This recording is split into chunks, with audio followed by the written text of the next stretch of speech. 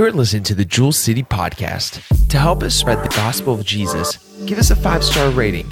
That'll help others find this podcast. In this podcast, we're diving into the book of Revelations with Lynn Cleland. Somebody say mercy seat. Mercy seat. Come on, church. Mercy seat. Listen, I'm really humbled. I've heard comments just like Pastor just made, and it humbles me. But I want to tell you, church, the truth. The power, what you're liking is the Word of God. It's not Lynn Cleland. It is the Word of God. I had no idea this morning that Pastor was going to preach on what he preached on. And it fell right in line with what I'm going to talk about opening tonight. He talked this morning about the Great Commission, going into all the world and teaching and preaching the gospel. And Jesus said, don't worry, don't be afraid, because lo, I'll be with you always. All we have to do is, as I've said this before, is deliver the mail. The power's in the Word. It's not in what we're saying necessarily. It's us as a vessel, a servant, to be willing to give the Word to somebody else, and then that power takes over in that person's life. It's not what we're saying necessarily, but it's the power of the Word. If you would, I hate to make you stand back up. If you can, stand to your feet as we show reverence and respect to the reading of the Word tonight. Matthew, the 24th chapter and verse 14. And this is the part I felt like it went in line with what Pastor talked about this morning. And remember, church, the church, as we've studied already, is gone. The 7 churches that we talked about, they're gone. They've been raptured. So we still have an opportunity. That's important. I want you to think about it. I want you to let that resonate in you. We still have an opportunity to preach and teach the Word. The world needs this. More than ever, it needs this. The church hasn't left yet. We haven't been raptured. So we still have an opportunity. Take advantage of that opportunity. Matthew 24:14. And this, the gospel of the kingdom, shall be preached in all the world for a witness unto all nations, and then the end shall come. Father God, I thank you, God, so much, Father, for the word that I just spoke about, Father. I thank you, God, for the message our pastor gave us this morning, Father. I know, Father, that validated what I'm speaking about tonight, Father, as we open up chapter 7, Lord. Lord, help us to be willing vessels in your kingdom, God. Help us to be those individuals, Father, that when we hear, Father, we just don't keep it within ourselves, that we take it and disseminate it to somebody else, Father. And just like Pastor said, Father, it can be something simple. It doesn't have to be anything fancy, Father, because the power is in you, God, not in us. God, I pray that you hide me behind your cross tonight, Father. I ask you, Father, to help me remember everything that I've prepared, God. And I present it in such a way, God, that people understand it. And Father, only the way that you want it presented, Father. I want nothing else. If it's not from you, Father, I do not want to speak that word. And we pray that through your Son, Jesus' precious name. Amen.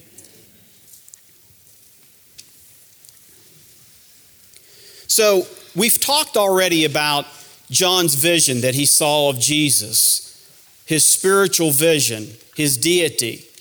And we talked about how John described him in the first chapter. Then second and third chapter, we talked about the 7 churches. And now the 7 churches aren't talked about anymore. And they won't be talked about anymore throughout the book of Revelation.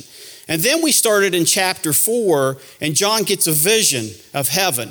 God takes him up. He pulls him out, and I think is a picture of the rapture, if you will, when John is taking up to heaven.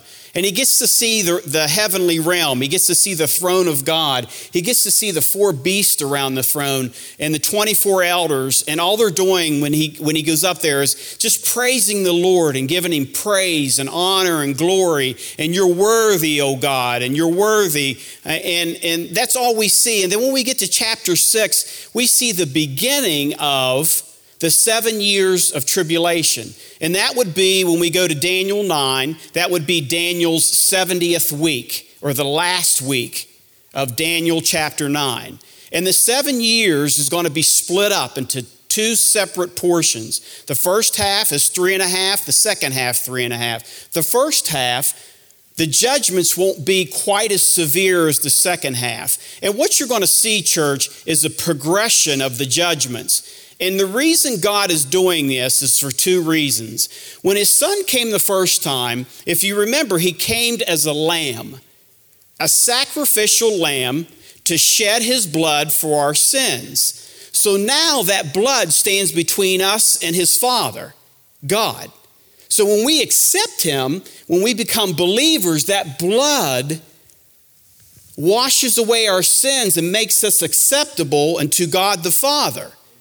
Those who do not believe are going to go through this tribulation period. And so God will bring judgment on the unbelievers. And during this judgment period, people will be saved. And that's why it's important for us as Christians to talk to others. Whether you know this or not, church, when we are raptured, when the church gets taken out of this world, they will remember what you spoke to them. And the other thing that you want to do is you want to have your Bible left in the house with notes in it. I've got notes. Ask Melissa, I've got tablets. They're laying everywhere. They've got notes written on. I hope somebody breaks in my house and they start reading all that stuff. They're going to say, man, this guy, he was into it. This is helping me. That's what we want to be as Christians. We want to be a light. We want to be that salt of the earth to those who are unbelievers. So God, Jesus now is coming back as the Lion from the tribe of Judah. He's no longer that lamb that was sacrificed for our sins. Now he's a lion. And that lion is going to be the judge of the world. Everybody following me here?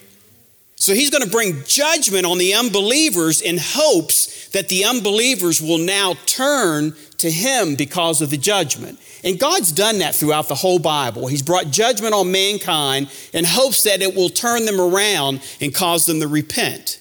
Okay? So let's start with chapter 7. Chapter 7 is what is called a parenthetical chapter, parentheses around it. It's kind of dropped in the middle of the book of Revelation, and we'll have some more of those type of chapters. Chapter 12 will be a parenthetical chapter.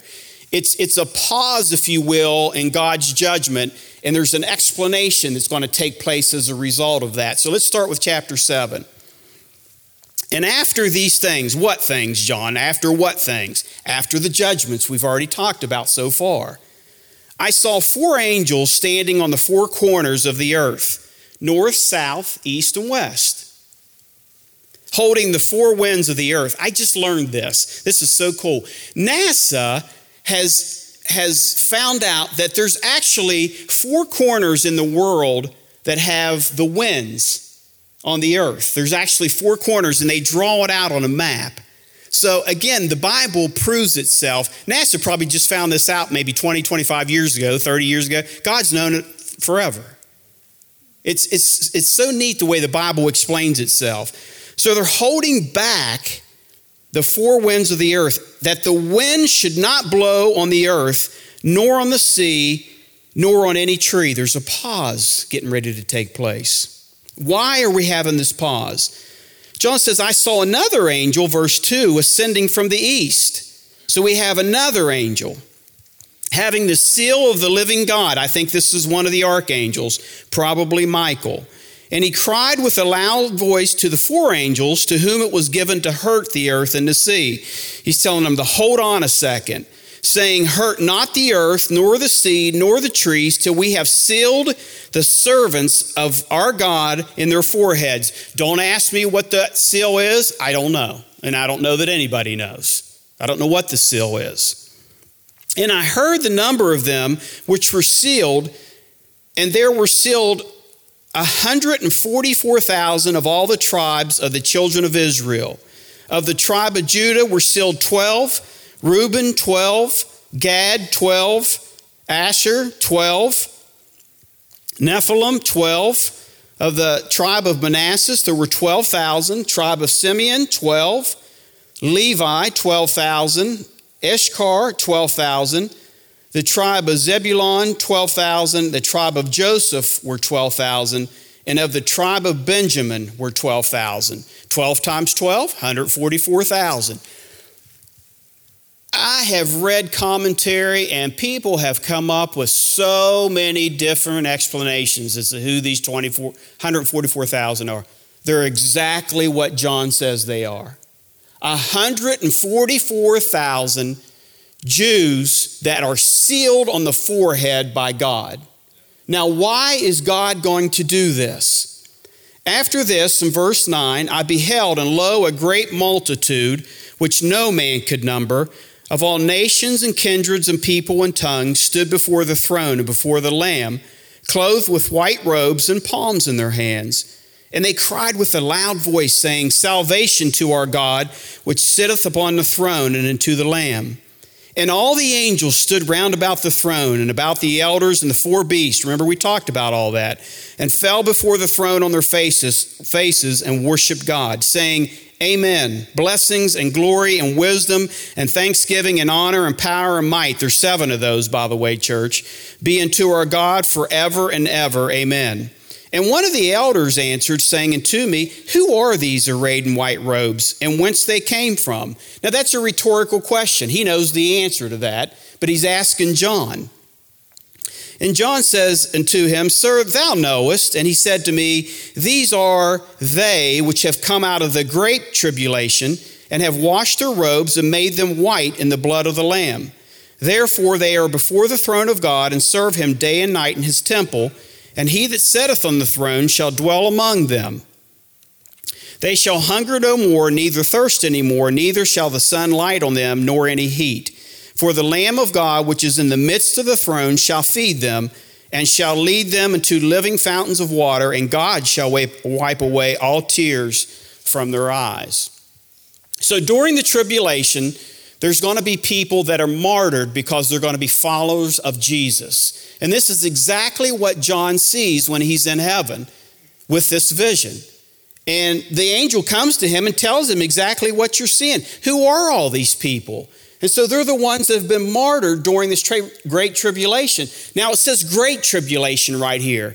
And we're getting ready to start in the next chapter, the great tribulation, the second 3.5 years. The book of Revelation is not necessarily in chronological order. You need to understand that. We have parenthetical chapters like we're studying tonight in chapter 7. And then there'll be other parts of Revelation that are not necessarily in order, in chronological order, but John will help you understand why they are where they are. So let's take a look at some points in chapter 7.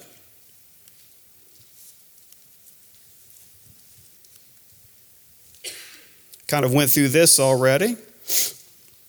So as we see in chapter 7, nothing's moving, but God is getting ready to move. Here comes the merciful God yet again. Even in times of judgment, God is merciful. God has always said that he wishes no one should perish. No one. So even during this time, when he's bringing judgment on the earth, he's still going to be merciful. He's going to have this 144,000 Jews that have come to believe in Jesus as the Messiah during this tribulation, that are going to all the earth to preach and teach the gospel of Christ. Now, I don't know if you've ever seen a Messianic Jew, but they're powerful. They are powerful. If you can find a Jew that actually believes Jesus is the Messiah, they're very powerful preachers and teachers. So, the previous judgments that we've already talked about and read about, those judgments will help people turn to God. It'll help them to believe in the message.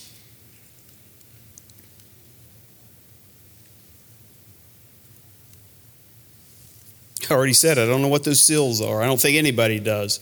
But this seal is going to protect this 144,000 through the tribulation. They will not be harmed until God is done doing what he's going to have done with this 144,000. Of the approximate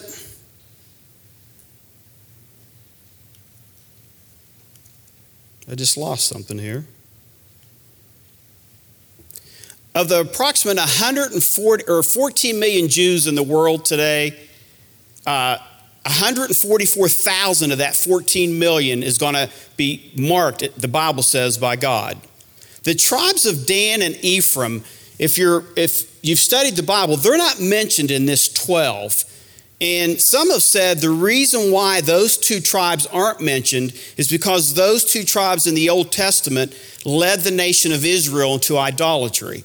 So I believe through study that you can actually lose your rank, if you will, in God's kingdom. And so I think that's exactly what's happened to these two tribes. Now, some say this multitude of people that we see here that we've just read about, that's the church. It's not the church, because John just explained to us who those individuals are. They are the individuals that have been saved through the tribulation, believers. So now we come to chapter 8. And if I can, what I want to do right here, this is the second half of the tribulation period, the 3.5 years of severe tribulation. I want just for 10 seconds for everybody just to be quiet and not say anything.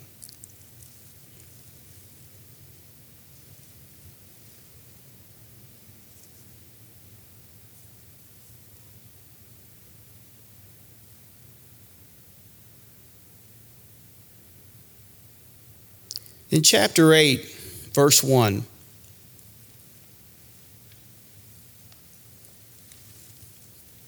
it says, when he opened the seventh seal, this seventh seal is going to open the 7 trumpets. It says there was silence in heaven about the space of a half hour. Severe judgment is getting ready to come up on the earth. Church, remember what we've talked about so far, all the praise and worship that's taken place in heaven? Now there's a half hour of complete silence. Nothing. No angel praise, no 24 elder praise, no 4 beasts praise, no saints of God praise, nothing. A half hour. Just complete silence. God is reluctant to judge, but now judgment has come. Verse 2, and I saw the 7 angels which stood before God, and to them were given 7 trumpets. And another angel came and stood at the altar, having a golden censer, and there was given unto him much incense, that he should offer it with the prayers of all the saints upon the golden altar which was before the throne. Church, when you pray, your prayers just don't go nowhere. They go to the throne of God. And we're about to see what God's going to do with those prayers. Remember in the previous chapter where the saints had been martyred, they said to God, how long, God? How long before you avenge our souls? How long before you take vengeance upon those on the earth that have martyred us? Now we're here. He remembered those prayers, and he's about to take those prayers that came up and cast them back down. Verse 4, and the smoke of the incense, which came with the prayers of the saints, and ascended up before God out of the angel's hand. And the angel took the censer and filled it with fire of the altar and cast it to the earth.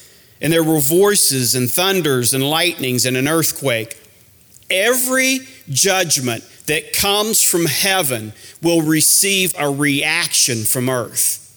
Every judgment that God passes to the earth will receive a reaction back. The earth will react to God's judgment. And the 7 angels, verse 6, which had the 7 trumpets, prepared themselves to sound. These angels have been appointed at a specific time to bring God's judgment to earth, and now that judgment has come. Verse 7, the first angel sounded, and there followed hell and fire mingled with blood. and they were cast upon the earth. And a third part of the trees were burned up, and all the grass was burned up. Church, when these judgments start, it will be an ecological disaster here on earth. If you think the talk, I don't know if you believe it or not, of global warming's bad, that will be nothing compared to these judgments. And I want to say this. I think during this time period, man will come up with every excuse he can think of rather than obey and listen to what's in the Word of God. He will make up excuses as to why he's seeing what they're seeing instead of just opening the book of God and seeing what God's doing to the earth. They'll make up every excuse. And you can see that now with global warming, whether you believe it or not. Verse 8, and the second angel sounded as it were a great mountain burning with fire, and he cast it into the sea, and a third part of the sea became blood. And a third part of the creatures which were in the sea and had life died. And a third part of the ships were destroyed. Verse 10, and the third angel sounds, and there fell a great star from heaven. I believe it's just a big meteor, a large meteorite. If it's a star, I don't believe it to be a star as we see the stars, because if it was, it would destroy the whole earth. I believe this to be a meteorite rain shower, if you will. A star from heaven, burning as it were a lamp, and fell upon the third part of the rivers and upon the fountains of the water. And the name of the star is interesting. It's called Wormwood. And the third part of the waters became wormwood, and many men died of the waters because they were made bitter. And the fourth angel sounded, and the third part of the sun was smitten, and the third part of the moon, and the third part of the stars, so as the third part of them were darkened. And the day shone not for a third part of it, and the night likewise. Energy disaster.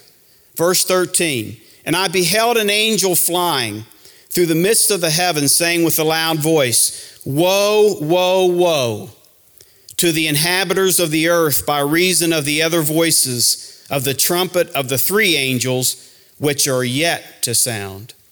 The word woe, when it's used in the Bible, usually means it's a warning. Heads up, woe unto you scribes and Pharisees. You remember that language in the Bible? It's telling them, listen, there's something about to happen. So this is God's warning to mankind. The judgments, when they take place, hopefully will persuade men to turn around and repent and believe in God. If they don't, they'll become more severe. God will bring even a more severe punishment on mankind for their disobedience. So as you see us progressing through these judgments, you'll notice that the judgments become even more and more severe as they come. So these 7 trumpets will sound, and then the 7 trumpets will lead to the 7 bowls or vials, which are even more violent than the 7 trumpets. But this will be God's full intensity of judgment upon mankind. So I wrote here, if the plagues during the time of Moses were real, so will these plagues be real in Revelation. The silence that you heard at the beginning of the chapter is kind of the lull before the storm, if you will. I kind of compare it to like a hurricane. When a hurricane takes place, there's judgment, and then there's a calm. And then there's more judgment that comes along. So that's how I compare these judgments that God's bringing with these 7 trumpets.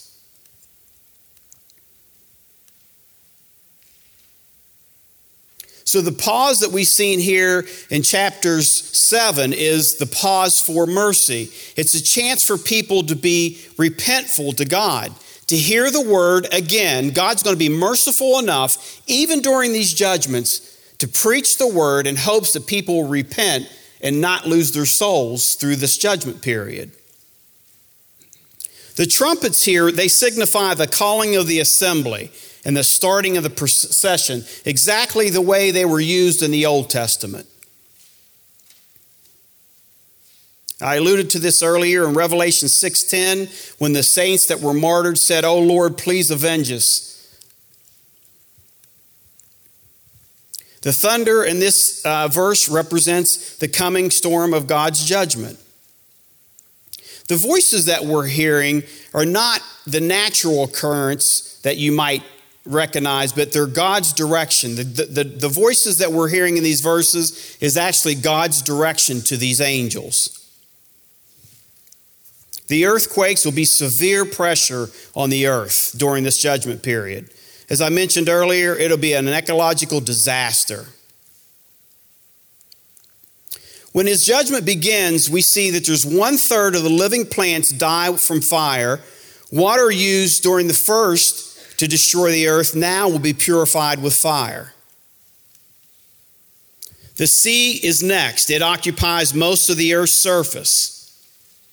1/3 of our drinking water will be polluted and contaminated. So the star wormwood that the Bible mentions here in this verse, in the Old Testament, wormwood represented idolatry and injustice. So I think this star, when it says wormwood, that's God's judgment on man for idolatry.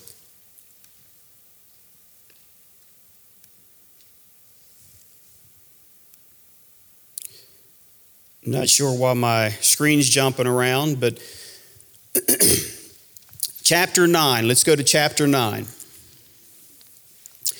If I back up to that verse 13 in chapter 8, it says, I heard an angel flying. I think some of your translations says an eagle flying. It could be the eagle that was mentioned in the four beasts. If you remember that, one of the four beasts had the face of an eagle. It could represent that. But I made in my notes, if God can make a parrot talk, he can make an eagle talk. So chapter 9, verse 1. Now remember, church, when we read these judgments, we're looking at images that John's trying to explain to us what they look like. Some of these images are demonic images. They are images we have not seen in our lifetime. So you remember that whenever we read through these verses. Some people try to explain it to mean this or that, and I'm just going to go by what John says. And the fifth angel sounded, and I saw a star fall from heaven into the earth. And to him was given the key of the bottomless pit. And he opened the bottomless pit, and there arose a smoke out of the pit, as the smoke of a great furnace. And the sun and the air were darkened by reason of the smoke of the pit. And there came out of the smoke locusts upon the earth. Remember, in the Old Testament, God uses locusts for judgment. And unto them was given power. And the scorpions of the earth have power. And it was commanded them that they should not hurt the grass of the earth. Scorpions or locusts normally eat green things. But here it says they're not to hurt the grass of the earth, nor any green thing, nor any tree, but only those men which have not the seal of God in their foreheads. Remember the 144,000 sealed previously. These individuals are not going to have the seals on their forehead. And to them it was given that they should not kill them. Later we're going to see that the power is going to be given to the forces to kill mankind. But they should be tormented 5 months. And their torment was as the torment of a scorpion when he striketh a man. Oddly enough, I looked into the lifespan of a locust, and a locust's lifespan is 5 months. Interesting. And in those days shall men seek death and not find it, and shall desire to die, and death shall flee from them. And the shapes of the locusts were like unto horses prepared unto battle, and on their heads as it were crowns like gold. So this crown of gold is the same crown that is on the white horse rider that we read about in chapter 6. It's not a victor's crown that Jesus wears later in Revelation when he rides the white horse. It's a conquering crown. So these locusts are bent on conquest. Their job is to go out and conquer the men that they're seeking. Verse 7, and the shapes of the locusts were like unto horses prepared unto battle. On their heads were crowns of gold, and their faces were like the faces of men, which I believe there means intelligence. They have intelligence. And they had hair as the hair of women, and their teeth were the teeth of lions. Listen, I don't want to see these things, okay? I'm just going to be honest with you. The hair there of women, as I studied that, I believe there's going to be a form of attractiveness, if you will.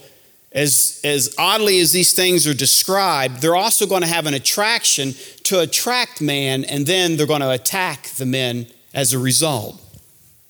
It's the only thing I could come up with there. And they had teeth of lions. They had breastplates as if it were breastplates of iron, and the sound of their wings was the sound of chariots of many horses running to battle. And they had tails like unto scorpions, and there were stings in their tails, and their power was to hurt men 5 months. Remember I alluded to, church, where the Holy Spirit, the restrainer, when the church goes out in the rapture, the Holy Spirit, because the Holy Spirit indwells in us as Christians, it will go with them. God is in a sense saying during these judgments, hey, listen, man, you've wanted it your way for this many years, have it your way. I'm going to take that protection out of the world, and Satan is going to have his way with mankind. Because that's exactly what Satan really wants anyhow. He wants to be like God. That's why he was kicked out of heaven to begin with. He wants to be God. He wants to be worshiped like God. And everything that we see in this book of Revelation, he mimics God. He has a crown. He has a white horse. And he'll have the Trinity, God the Father, God the Son, God the Holy Spirit. He'll have the same. It'll be Satan, the false prophet, okay? So in the Antichrist, so he'll have that Trinity as well. So he's trying to mimic everything that God does the same way. He wants to be God, and eventually he'll set himself up in the temple and ask to be worshiped just like God. Okay, let's finish this chapter. I wanted to throw that in there because what you're starting to see are the demonic forces being released from hell on mankind. This is punishment on man's sinfulness. And they had a king over them in verse 11, which is the angel of the bottomless pit. I wonder who that is. Whose name in Hebrew tongue is Abaddon, but in the Greek tongue has his name Apollyon. And one woe is past, and behold, there comes 2 more woes hereafter. Now the 6th trumpet, in verse 13. The 6th angel sounded, and I heard a voice from the 4 horns of the golden altar, which is before God, saying to the 6th angel which has the trumpet, loose the 4 angels which are bound in the great Euphrates river. That's key. Loose the 4 angels. Angels, heavenly, God's angels are never bound. These 4 angels are bound because they're angels of Satan's. But God has them bound. And he's kept them bound until this appointed time. And he's going to release them. And the 4 angels in verse 15 were loosed. And they were prepared for an exact amount of time, church, an hour and a day and a month and a year, for to slay a third part of men. And the number of the army of horsemen were 200,000. I heard the number of them. That's 200 million. Now, some translate that to mean that's the kings, that's the army of the kings of the east. I do not believe that, which is found in chapter 16. 200 million is a lot of army. And it would take a combination of a lot of different countries to even come up with that number. And it would have to be men and women. They would have to be fed, so on and so on. I believe, and I'm going to bring it up in my slides, I believe this is demonic forces. This number represents demonic forces being released out of the pit. In verse 17, and thus I saw the horses in the vision. Now we're moving from just being hurt hurting man to killing man. These forces are going to kill men. And them that sat on them, having breastplates of fire and of jacinth and brimstone, and the head of horses that were the head of lions, and out of their mouth issued fire and smoke and brimstone. By these three was a third part of the men killed by the fire, and by the smoke, and by the brimstone, which issued out of their mouth. For the power is in their mouth, and in their tails, for their tails were likened to serpents, and they had heads with them that do hurt. And the rest of the men, now listen to this, church. Listen to these last two verses. You want to talk about bullheaded, stubborn, I'm not going to believe under any circumstances. This is it right here. After all of these judgments, look what's going to happen in these last two verses. Verse 20, and the rest of the men which were not killed by these plagues, yet repented not of the works of their hands, that they should not worship devils and idols of gold and silver and brass and stone and of wood, neither can see nor hear nor walk, neither repented they of their murders nor their sorceries, which represents sorceries in the Greek word represents pharmaceutical, pharmakos. I'll have that in my notes. I think during this time period, drugs will be mega. They will be at an all-time high. People will resort to drugs, alcohol to withstand the judgments that they're going through here. Nor of their fornication, nor of their thefts. Can we, church, not see that happening in our world today? A total rebellious man. No respect at all for each other. No love. No God. And after they go through these judgments, the Bible says right here they'll still not repent. They will still not repent. Amazing. So chapter 9, the woe trumpets, these are the last three. They're the most intense. This will be, church, the darkest days in human history. The darkest days. So this star that we just read about, it says that this star has intelligence. So we know it's just not a meteorite, just not a regular star. I believe, as I've alluded to, this is the star. This star represents Satan. And in Isaiah 14:12 and Luke 10:18, we see the story of where Satan, because of his rebellion against God, was removed out of heaven. God removed him out of heaven. His domain now is here. He's walking around seeking whom he may devour. He still has access to the throne of God. But later we'll see God's going to take that access away from him too.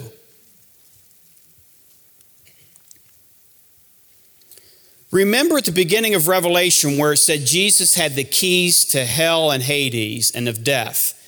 Now, for some reason, God's going to give that key to Satan and say, go ahead, open the abyss. Let the judgment begin. The locusts here are literal. I believe they're a demonic force that's literal, but not like a normal locust, because we know a locust to eat green things. These locusts, the Bible says, are not going to eat green things. Their whole purpose is to hurt man, to bring judgment on mankind.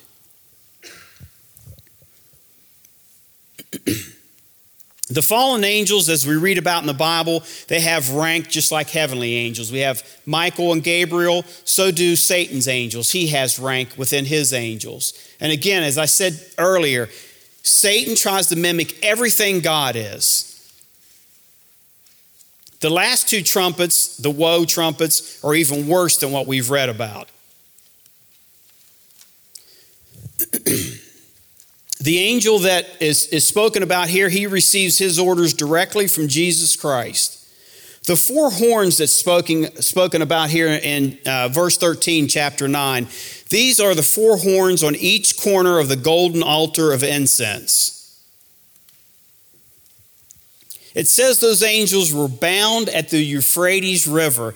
Now, some interesting things about the Euphrates River. They believe the Garden of Eden is near the Euphrates River.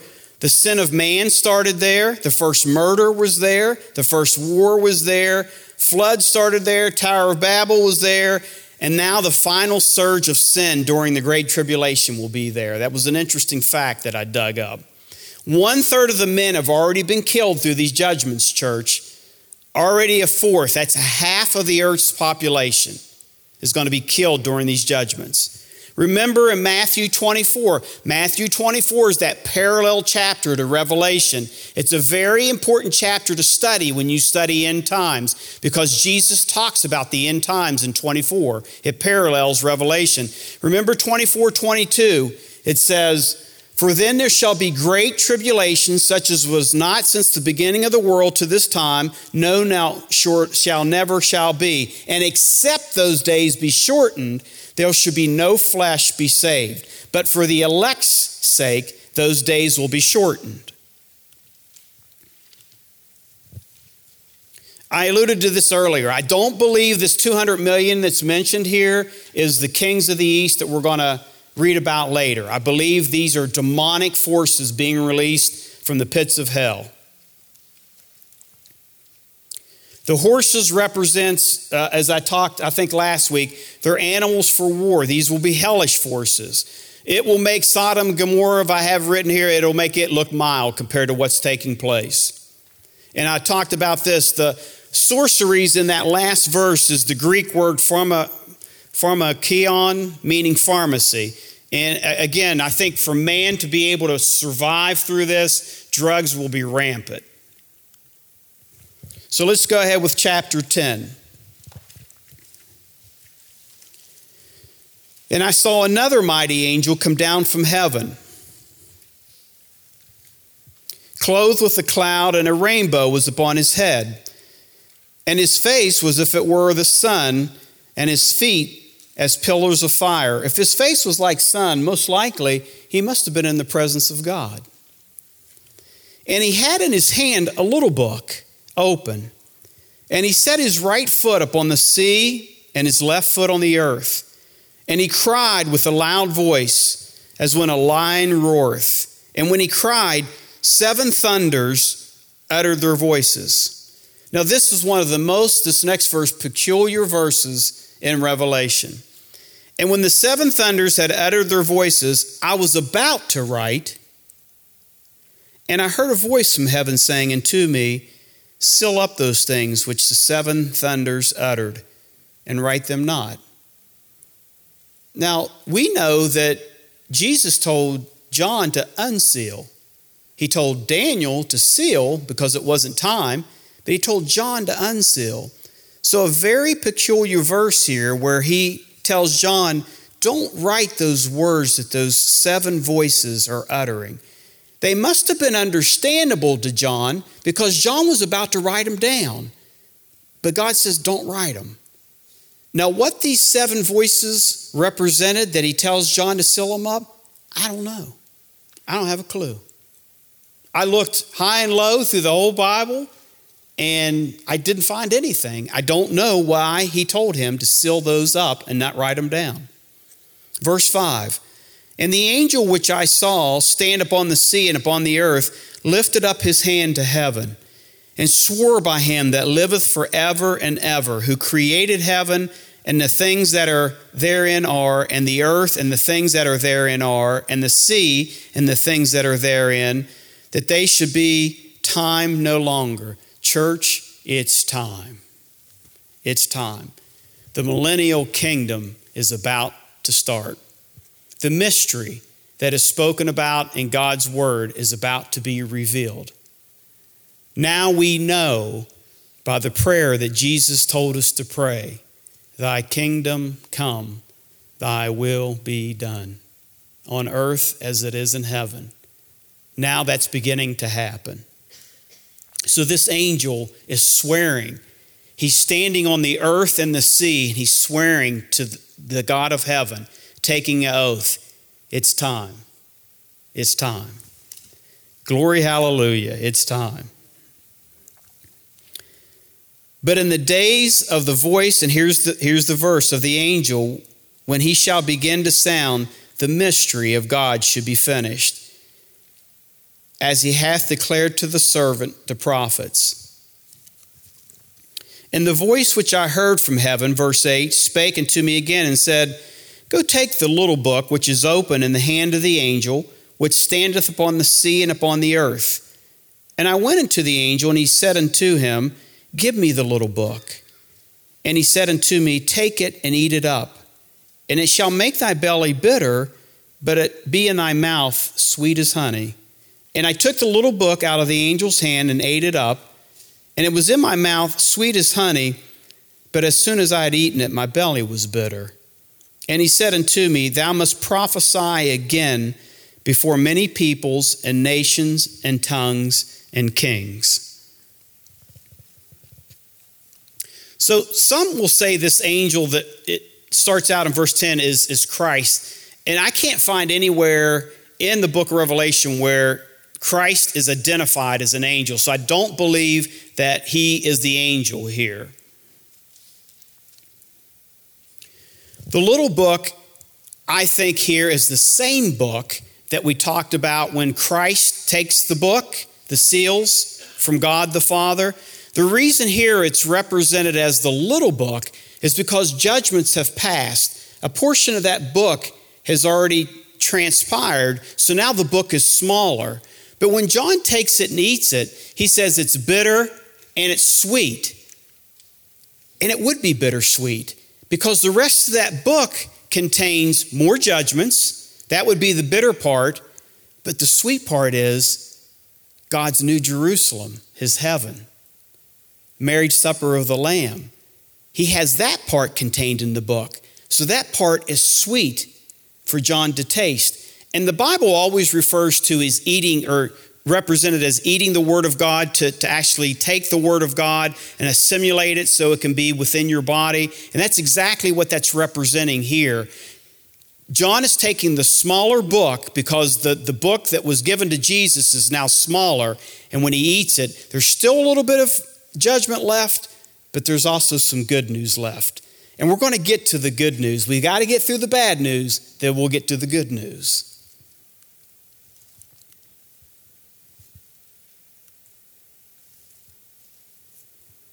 I just alluded to that. Church, if somebody can come up with the answer to that one, I'd be glad to hear it from you.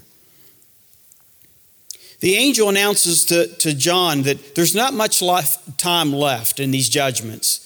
Remember at the beginning of Revelation, we talked about much soon come to pass. That word soon is the Greek word takai, which means where we get our word tachometer. So a tachometer is when you put the foot on the gas, it starts going up. Well, that's exactly what's happening in these judgments. They're coming one right after the other. And now the angel is saying to John, John, this time is short now. There's not much time left in these judgments.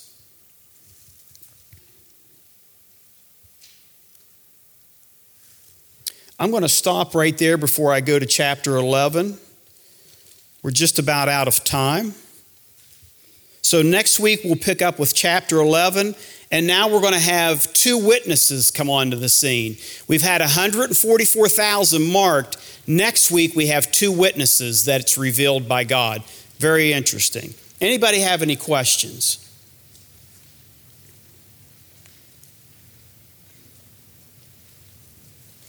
Got one back here.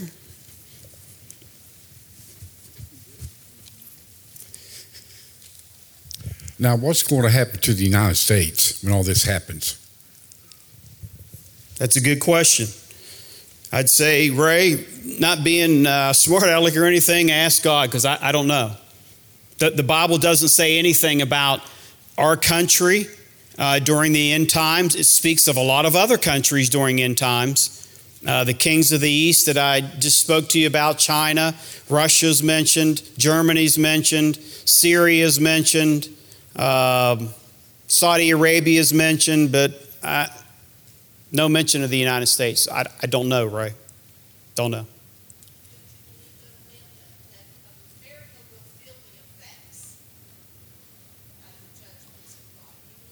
Oh, absolutely. So I think your comment was, we'll feel the effects of the judgment of God. Absolutely. Absolutely. Everybody in the world is going to feel the effects of these judgments. This is not just isolated over the nation of Israel or Jerusalem. Everybody will feel these. All the unbelievers that are left on the earth that are not taken in the rapture will feel this wrath, period. We got lots of questions tonight.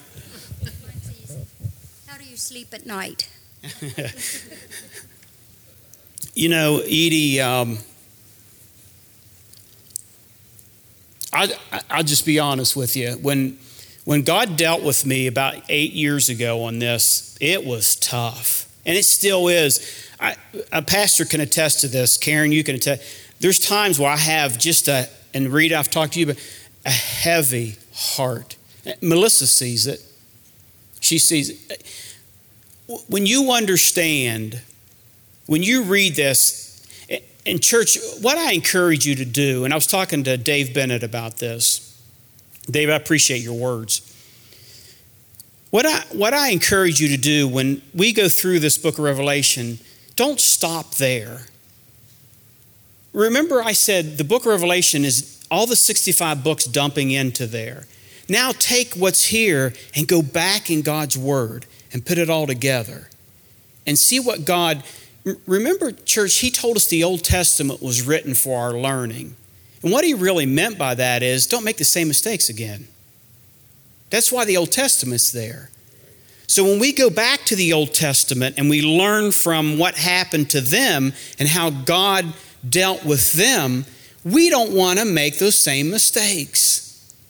So when we come to the book of Revelation, these are the people that didn't listen to the New Testament. Don't make the same mistakes.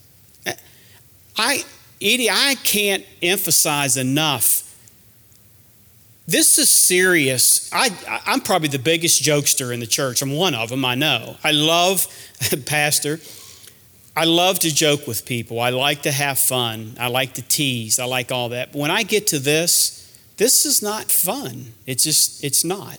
And I delayed for the longest time. I hate to dwell on this, but I delayed for the longest time until I came and talked to Pastor about even doing this because it hurt.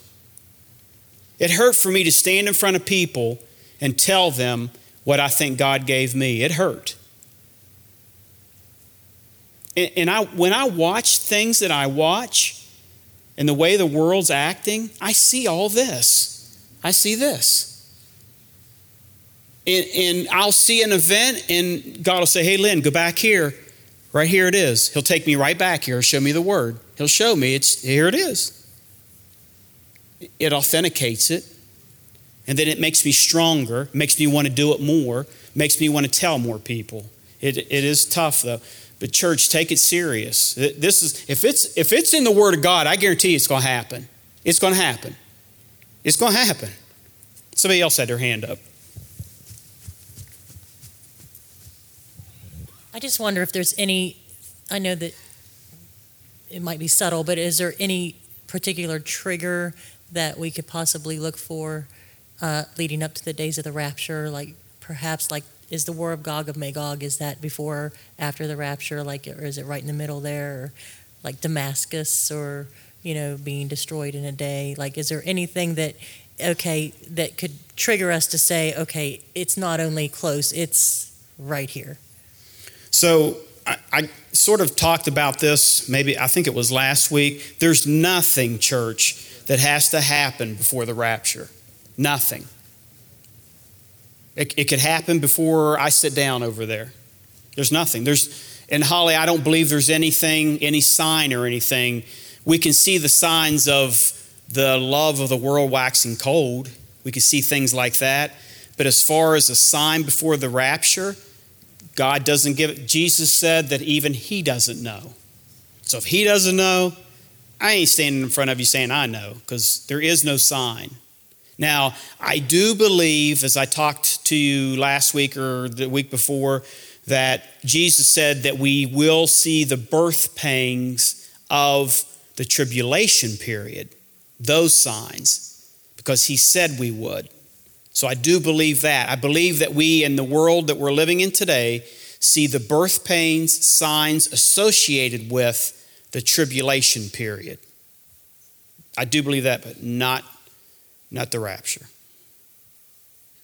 Anybody else? I'm encouraged by seeing everybody here tonight. This is awesome. This is awesome. I was just thinking about Ray's question and your response. Where is the United States? And I don't know that we necessarily have to be mentioned specifically in Scripture. It's just all those who have not received Jesus Christ will receive the coming judgment. Yep, that's exactly right. Where I see the United States is, I see the United States as a country that we should be followers of Christ, and we should be, as Pastor alluded to, preaching the Word and teaching the Word. That's where I see the United States. So, did somebody back here have their hand up? All the way in the back. I'm going to get my exercise tonight.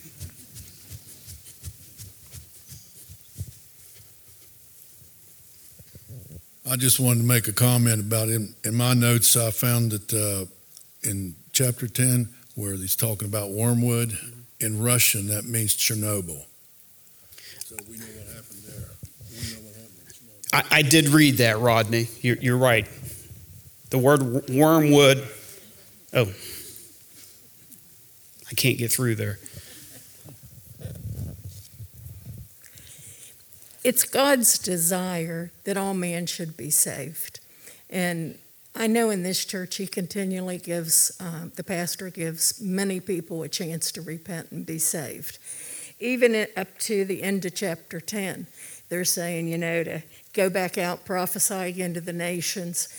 And we keep coming before, just as in the Old Testament, and constantly God's given warnings. Why is the church today not sounding warnings? There are too many churches that won't even read the book of Revelations, and it breaks my heart. I totally agree with that comment. It was one of the reasons why I started my study in Revelation, because as I told you when I first started this, I was embarrassed when somebody said, how about a Bible study on Revelation? And I didn't know a thing about it. Didn't know a thing about it. And everything that I did know was things that somebody had said to me, and when I started looking into them, it just didn't make any sense. It didn't make sense. So I said, God, you tell me what you meant by that last book. But I do think it's sad that most churches don't talk about this book. And it's probably one of the most important books in God's Word. Probably one of the most important. If you don't study this book, it's hard to understand the 65 books prior to it. It really is. It makes complete sense when you study this book.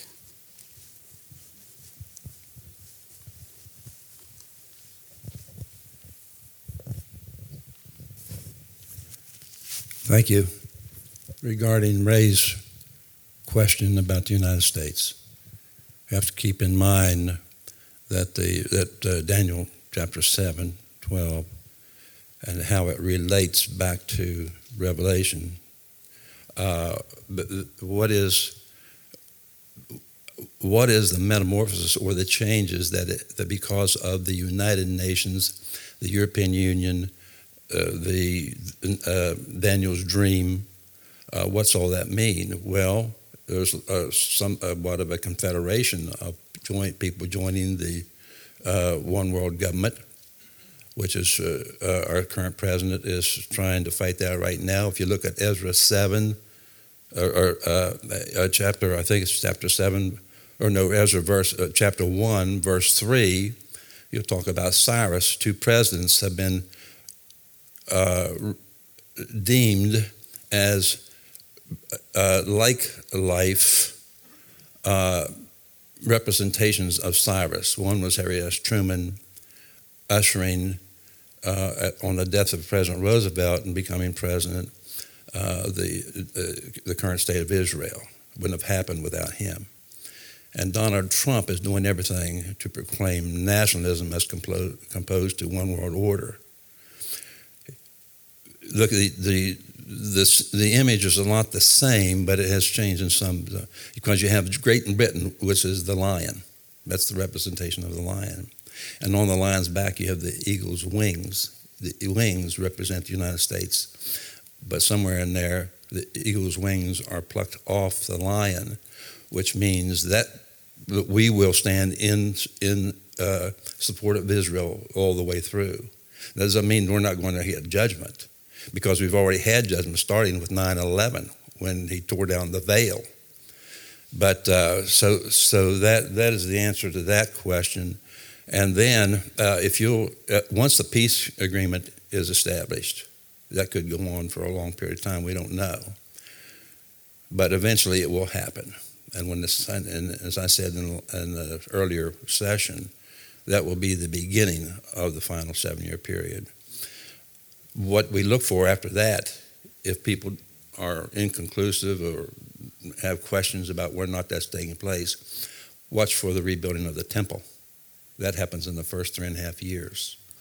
And then when all hell breaks loose is at the abomination of desolation, at the midpoint, where the Antichrist proclaims himself as Christ.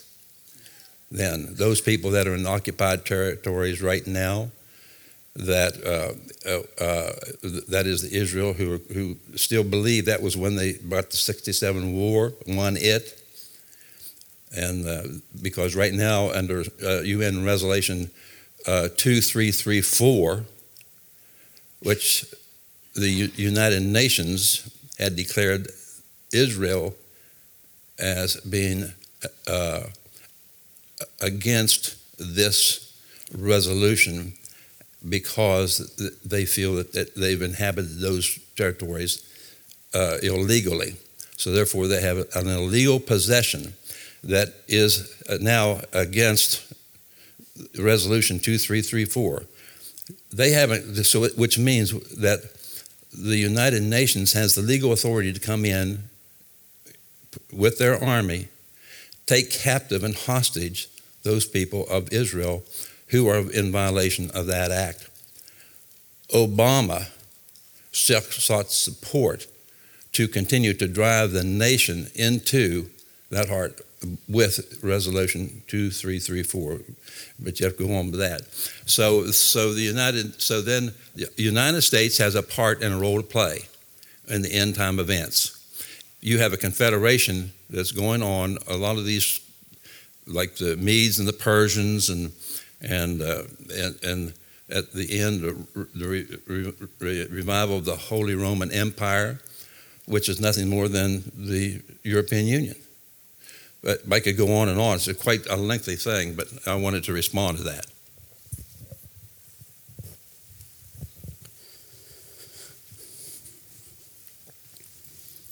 Anybody else?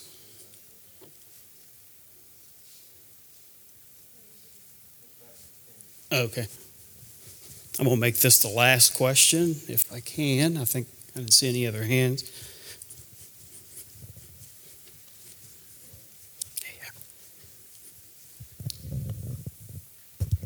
Okay. So for anybody that is trying their best to see things in the Spirit, how much is it able that we are able to ignore the conditioning between no mask, no service, and no mark, no service? Because we would be foolish to think that the enemy would not capitalize on a situation like this. Well, I was going to say that, but I didn't have to. So, church, I've already talked about his comments. Interesting. The things that you see happening in our world today, how you can kind of parallel them, if you will, with what Revelation is talking about. And we'll talk more about that, the comment you just made. But when I first started studying Revelation, there was a lot of things I didn't understand 8 years ago that make more sense to me today than they did just 8 years ago. So God reveals in His time. It may not be when you're studying it at that time, but He will reveal. And I let Him reveal as He reveals. I don't push the issue or try to make things up or go against what's in the Bible. Just let God reveal what He wants you to know. Every head bowed and every eye closed, please. Father God, I thank you, God, for your word, Father. I thank you, Father, for the souls, Father, that are here tonight, God. And God, if there's somebody here tonight, God, that doesn't know you, Father, that has not accepted, Father, your Son, Jesus, Father, I pray that they do that tonight, Father, before it's too late, Father. Father, we understand, Father, that your Son is going to return, Father. We don't have signs, Father, when that's going to happen, Father. But if there be somebody here tonight, Father, that would like to accept your Son, Jesus, Father, as their personal Lord and Savior, Father, I pray they do that tonight, that they approach one of us, Father, the pastor, or any of the pastors that are here tonight at church, myself, and ask them to pray with them, Father, to accept your Son, Jesus, to ask for forgiveness of sins, Father. And Father, I pray that you go forward with us in this study of Revelation, God, that you reveal only those things, God, as I said, that you want us to understand in the way you want us to understand it. And I pray it through your Son, Jesus' name. Amen. Thank you for listening to the Jewel City Podcast.